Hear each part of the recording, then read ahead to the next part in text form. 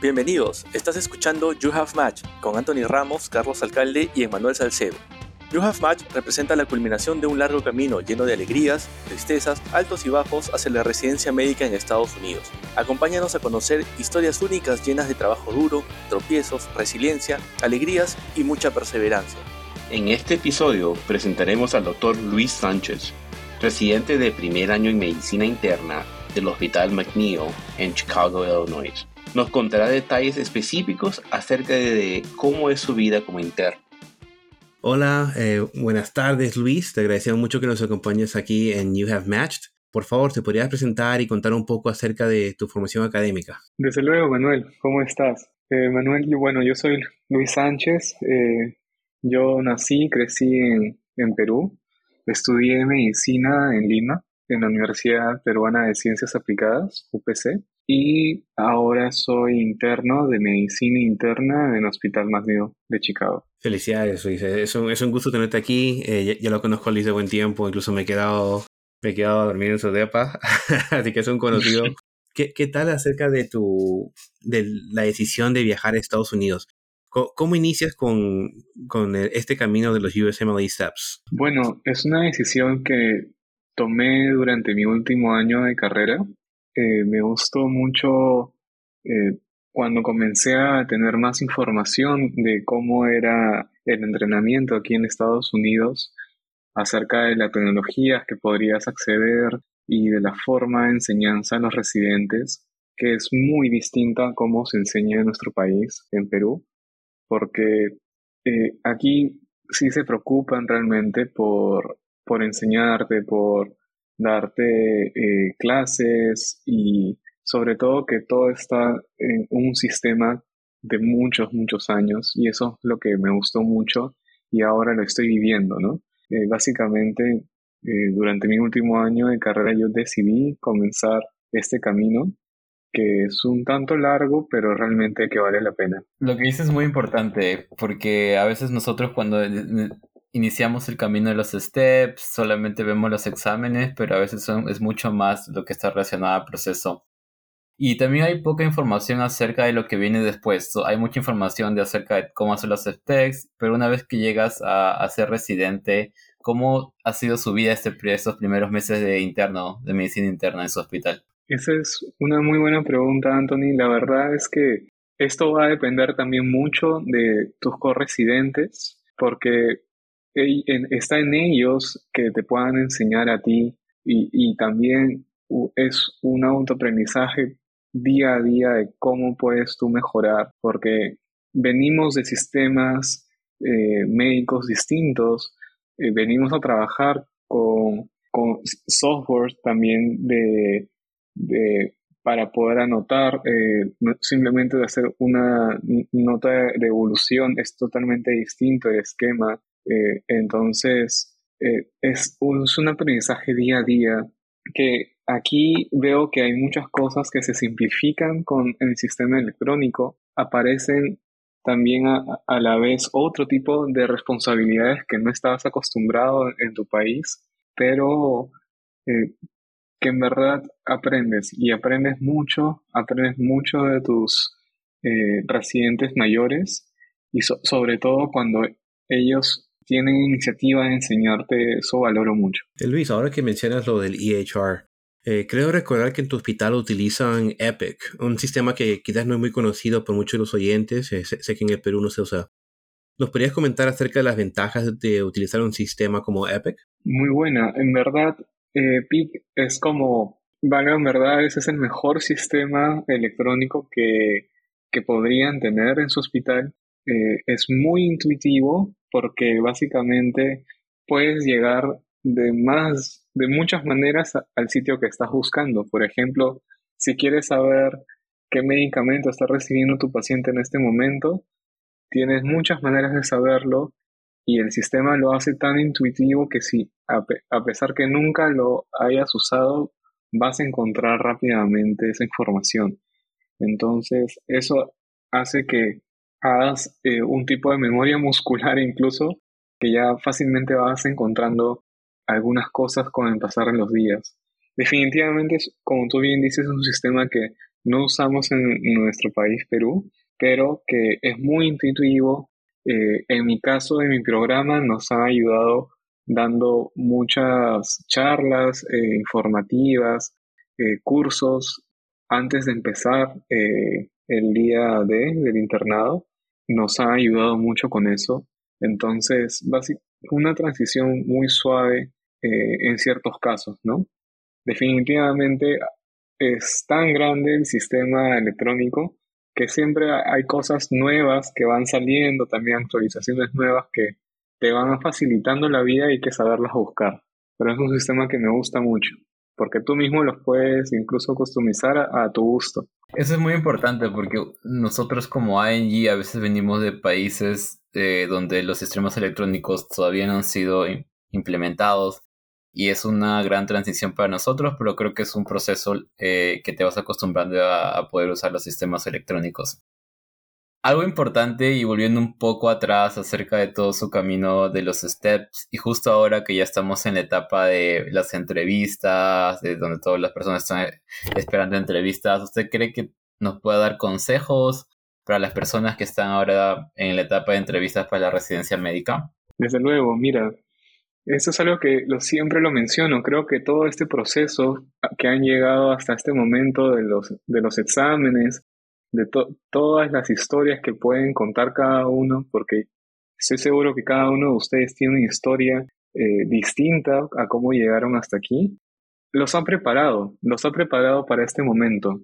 Créanme, este momento es simplemente para que estén tranquilos y brillen, para que puedan concentrarse en demostrar cómo son con ustedes como personas, porque como profesionales médicos ya lo han demostrado con los exámenes.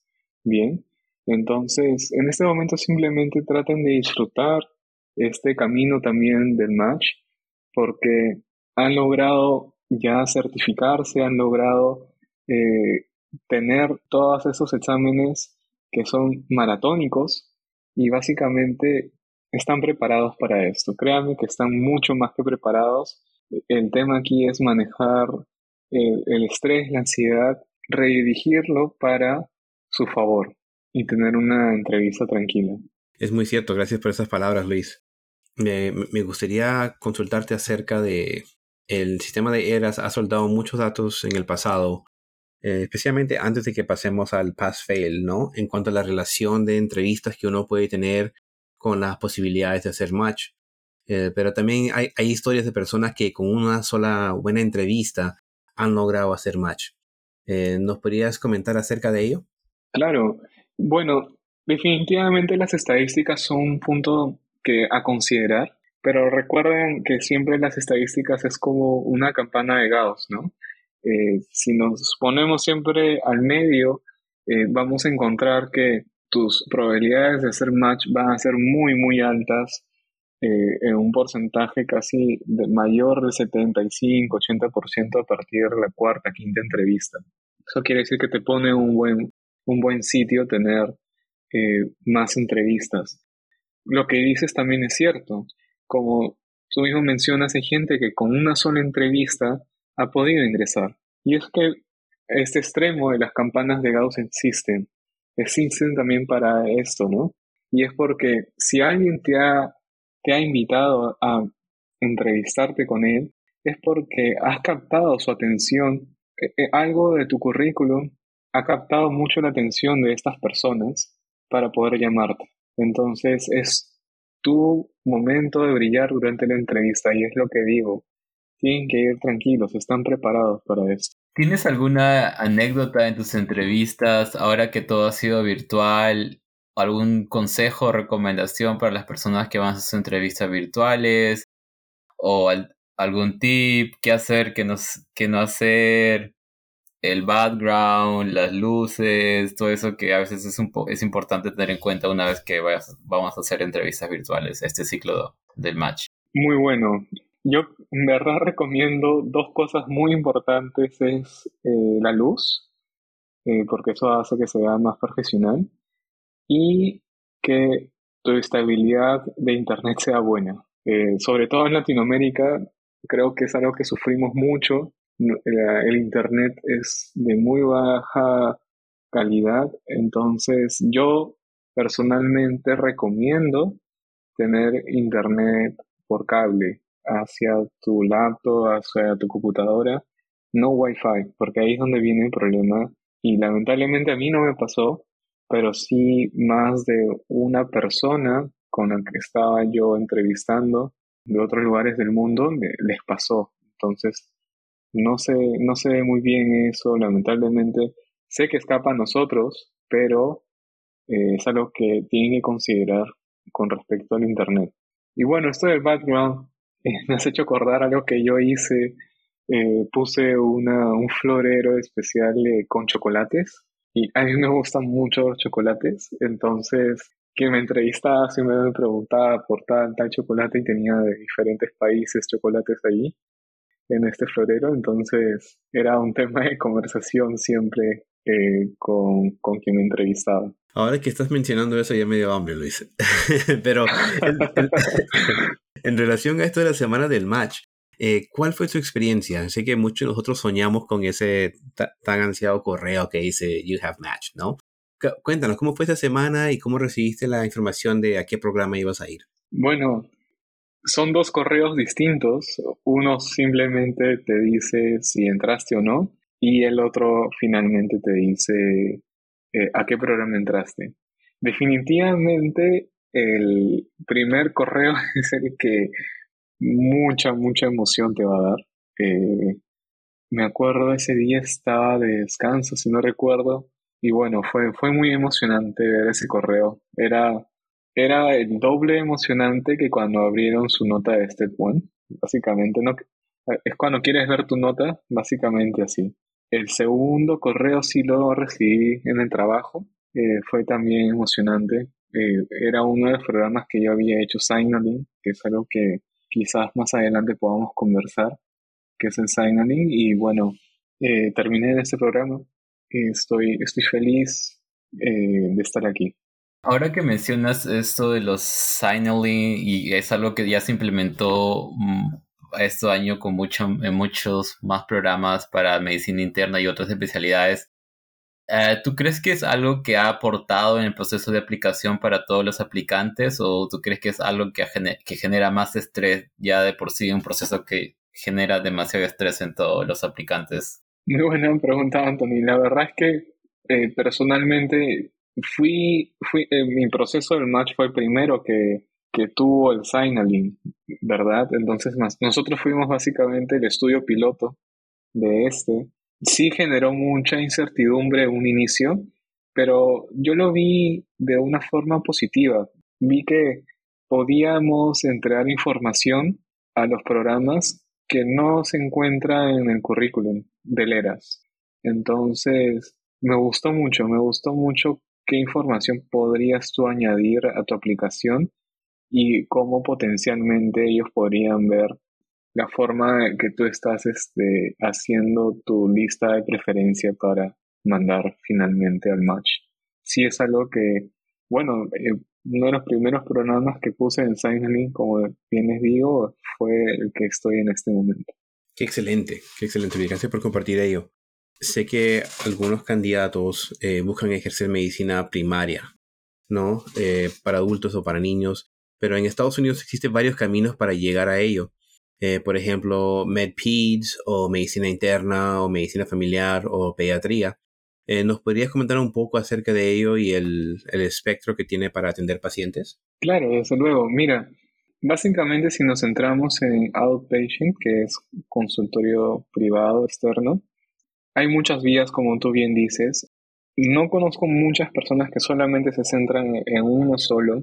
Siempre hay un mix. Puedes hacer hospitalista asociado con outpatient o solamente ser hospitalista, que es bastante frecuente aquí en Estados Unidos.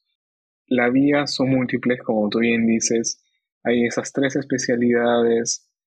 Personalmente, pediatría tiene mucho de outpatient.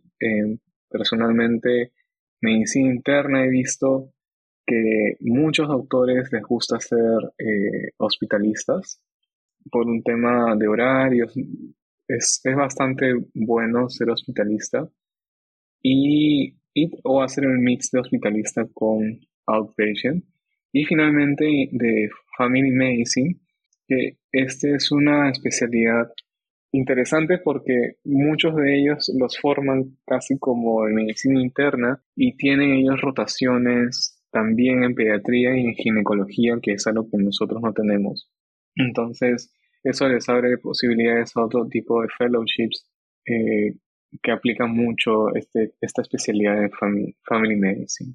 Ahora que nos estás hablando un poco de los sistemas y cuáles son las metas, yo, una persona que está en la residencia médica, sabemos que hay diferentes esquemas en los diferentes programas de residencia, algunos programas de residencia que tienen el 4-2, otros que tienen el 6-2. ¿Tú crees que existe una ventaja entre los sistemas que manejan cada programa? Personalmente tengo la experiencia del 4-2. Para explicar rápidamente, son 4 semanas que solamente te dedicas a estar inpatient y 2 semanas que son outpatient, ¿no? Entonces, eso se renueva. Haces 4 semanas continuas, 2 semanas, luego 4 semanas y así sucesivamente.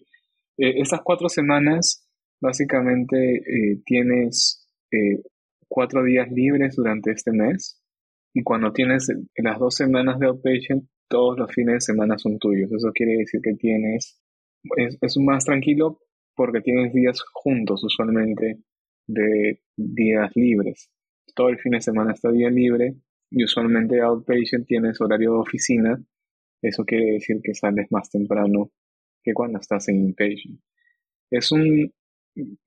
Dado mi experiencia, me gusta que tengas este +2 porque te da esos 2 días libres juntos y hace más tranquilo regresar a inpatient, que es donde se trabaja un poco más justo con el tiempo, ¿no? No tengo la experiencia de trabajar en otro tipo de esquema, pero lo que he estado leyendo con respecto a otros sistemas, como el 6+2, básicamente son 6 semanas continuas, es un poco más cansado, porque son 6 semanas continuas de inpatient, y recién tienes 2 semanas de outpatient donde descansas un poco más. Este horario de 6 semanas es un poco más fácil hacer cambios si en algún momento lo necesites. El 4+2 es donde puedes tener un poco más tranquilo con respecto al tener un poco más de descanso. Sin embargo, no es muy flexible este horario para cambios. Entonces es algo que sí tiene beneficios, tiene desventajas como cualquier otro sistema. Gracias por comentar ello, Luis. Sé que, por lo menos en mi caso, es algo nuevo que estoy aprendiendo acerca del sistema aquí en Estados Unidos. Ya que has mencionado tu programa, ¿nos podrías contar acerca de lo que te ha gustado de tu programa en estos meses que has estado ahí y los beneficios acerca de tu programa? Hacer un poco de recruiting aquí en UFMatch. Bueno, en verdad, la calidad de sus residentes es muy alta, es muy buena. Como comenté desde un inicio, son muy proactivos en querer ayudarte en que aprendas, y eso me gusta mucho porque sientes ese apoyo de forma constante de ellos, ¿no? Para poder mejorar, poder aprender día a día. Lo otro es que mi programa es un programa asociado, Community Associated. Eso quiere decir que nosotros dependemos de la Universidad de Loyola, tenemos ciertos beneficios por eso, pero al ser un hospital comunitario a la vez, no hay fellows, sobre todo en la parte de cuidados intensivos, donde hay procedimientos. Como yo como interno he tenido experiencia para hacer procedimientos. Eso es algo que usualmente no pasa cuando vas a un hospital universitario. Tienen fellows que ellos quieren hacer los procedimientos muchas veces, entonces por ese lado te limitan. Entonces en el programa ese es un beneficio para nosotros. Y cuidados intensivos es algo que no rotamos nosotros en el sistema peruano. Es algo sumamente nuevo para mí, donde he aprendido mucho. Ese único mes que he tenido, voy a tener otro mes más al finalizar mi año de internado, pero he aprendido demasiado.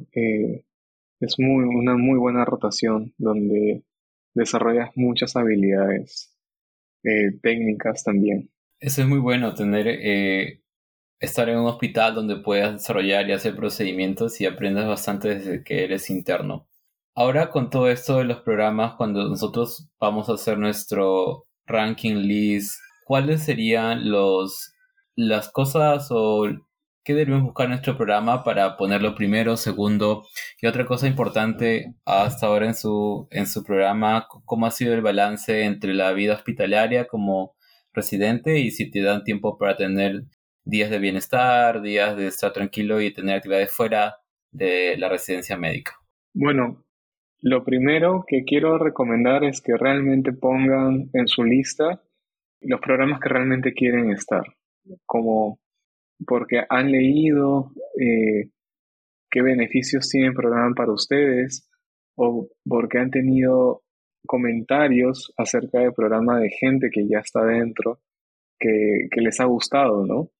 Tienen que buscar eso porque van a estar aquí el resto de sus 3 años o más. Así que de verdad les tiene que gustar dónde están eligiendo. No es simplemente elegir de forma bastante aleatoria, ¿no? No lo hagan así, sino hagan porque realmente están convencidos cómo les fue en la entrevista. En la entrevista van a darse cuenta cómo son los doctores, los attending. Entonces, esas cosas son importantes para que uno esté tranquilo cuando ya está en la residencia. Porque, déjenme decirles, el cambio de países es bastante grande, ¿no? Están dejando atrás muchas cosas, pero por algo bueno, ¿no? Que finalmente es su entrenamiento y la experiencia de estar aquí aprendiendo en un sistema que va a tener muchos beneficios para su formación como profesional, ¿no? Es muy cierto, es muy cierto lo que comentas y tenemos que estar en un lugar donde nos sintamos cómodos y quizás donde estemos en contacto con restaurantes peruanos o algún restaurante local típico de nuestro país. Es algo que considerar, ¿no? ¿Cuántos restaurantes peruanos hay en un rango de 5 millas para caminar? No, sí, en verdad, restaurante peruano he tenido la oportunidad y bueno, aquí en Chicago hay restaurantes de todos sitios donde he podido probar. Me gusta conocer las culturas de otras personas también, eso está muy bueno de estar aquí, porque conoces cómo piensan otras personas, es totalmente distinto a la nuestra a veces, y eso es muy, muy bueno, compartir estas experiencias. Muy cierto, Luis. Y cuéntanos, ¿dónde veremos al doctor Luis Sánchez de aquí a 5 años? Aún no es algo que he decidido, estoy en un proceso de ver cuál va a ser mi siguiente paso, de hacer fellowship o de proseguir con un waiver, que es básicamente un trabajo que te permite obtener la green card. Porque en mi caso yo estoy con una visa de trabajo en este momento y para cambiar a tener la green card tengo que hacer de una u otra forma este waiver, antes o después de un fellowship. Entonces es algo que todavía estoy decidiendo y está bueno tener una mirada un poco más amplia cuando ya estás más meses en el sistema. Eso es muy importante. Todavía con nosotros a veces entramos a residencia, todavía estamos tratando de ver cuáles van a ser nuestros planes a futuro.